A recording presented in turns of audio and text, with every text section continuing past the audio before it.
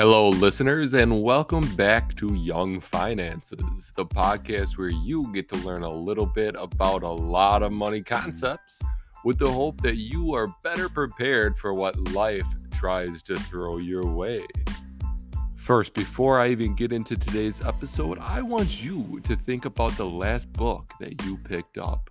Remember, knowledge is such a powerful tool that gives you skills you might not be able to learn in other places. So go out and pick up a book about something that fascinates you and make it your goal to read it this month. Today's episode is going to be related to online safety and how it can impact your finances. I'm your host and creator, Anthony Iwan.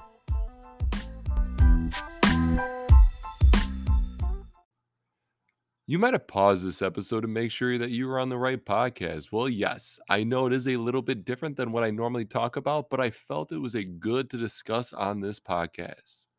I know that with the way technology is going, people are becoming more exposed to it than ever before. And because of that, people are doing more things on it than ever before. What do I mean by this? Well, when I think back to my first job I had, I was working as a local produce manager, helping stock the shelves with produce the company I worked for brought in. Every 2 weeks, I would wait patiently by my mailbox for my check to arrive. Excitedly, I would open it, sign it, and bring it to my bank to get it cashed. Obviously, since it was me, I would take a bit of cash out for spending and put the rest in as savings. This, however, is now a thing of the past.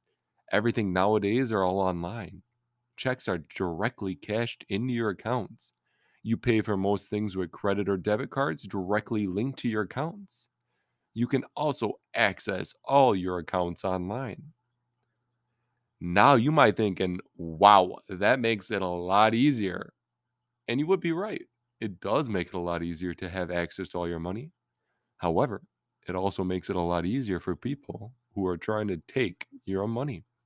This is why in today's episode, I'm going to talk about cybersecurity in terms of money. I'm going to break it down into 5 tips that everyone should be told at a young age to give them the necessary information to protect their assets as they get to an older age.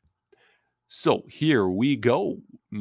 Tip number 1, be mindful of your emails, especially those that look suspicious.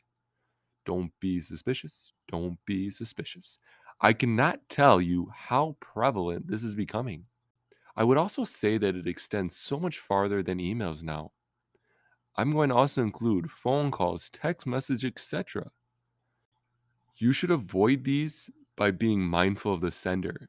If you do not know the person who is sending them, then most likely than not, you should delete them. If you are not sure if it is a real person, then be mindful of the rule. If it is too good to be true, then it most likely is. Do not click on a text message that says, "You're our 500 participant. You just won $500." Just do yourself a favor and delete those messages. Tip number 2. This tip is very related to the first one. However, I felt it is important to highlight it as I just fell victim to a phishing trip the other day. Phishing is a word in cybersecurity that means you were hooked like a fish and reeled into a trap. This is a good analogy for any fishermen out there. I received an email from my boss, or someone I thought was my boss. However, there was an error I missed in the email address. His name had an extra S at the end of his email, and I didn't notice until after I clicked the link and it informed me that it was a trap. Luckily for me, it was actually my boss that was just highlighting the importance of being mindful of emails you open. So, tip number 2 is watch out for those errors. Tip number 3, don't get click happy. Today, people live in a world of immediate gratification, and that can be problematic when people prey on this. If it is a link or a website that you are not familiar with, then I suggest slow down and think. First, is it too good to be true? The second thing to think about is fact checking this.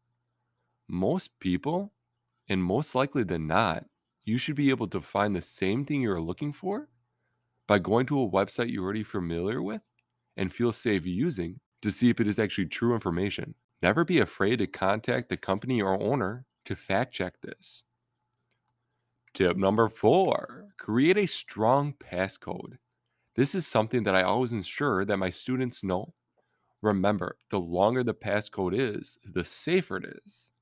I tell my students that it should be a minimum of 8 characters.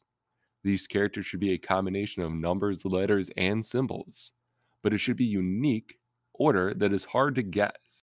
So, password is in fact a very poor password to choose.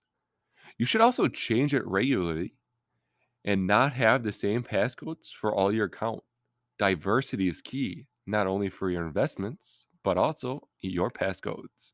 Tip number 5, check your accounts regularly. This is specifically for your bank accounts and statements. I am someone that checks my bank accounts at least 2 times a day to check for those fraudulent activity. It is a lot easier to cancel a card if something goes wrong than wait a week and find out that someone spent $5,000 of your hard earned money. And these are the 5 tips that I think will bring security and safety into your financial journey.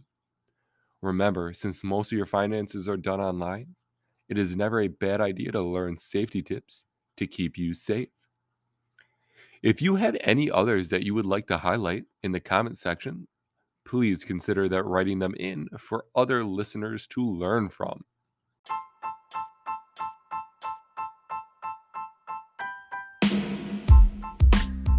This has been another bite-sized episode of Young Finances, where I give you the tools and skills necessary to prepare for all your life's uncertainties. If you like this episode or any other, please consider giving it a 5-star rating and review. And if you know anyone who would benefit from listening to this podcast, share it with friends and family.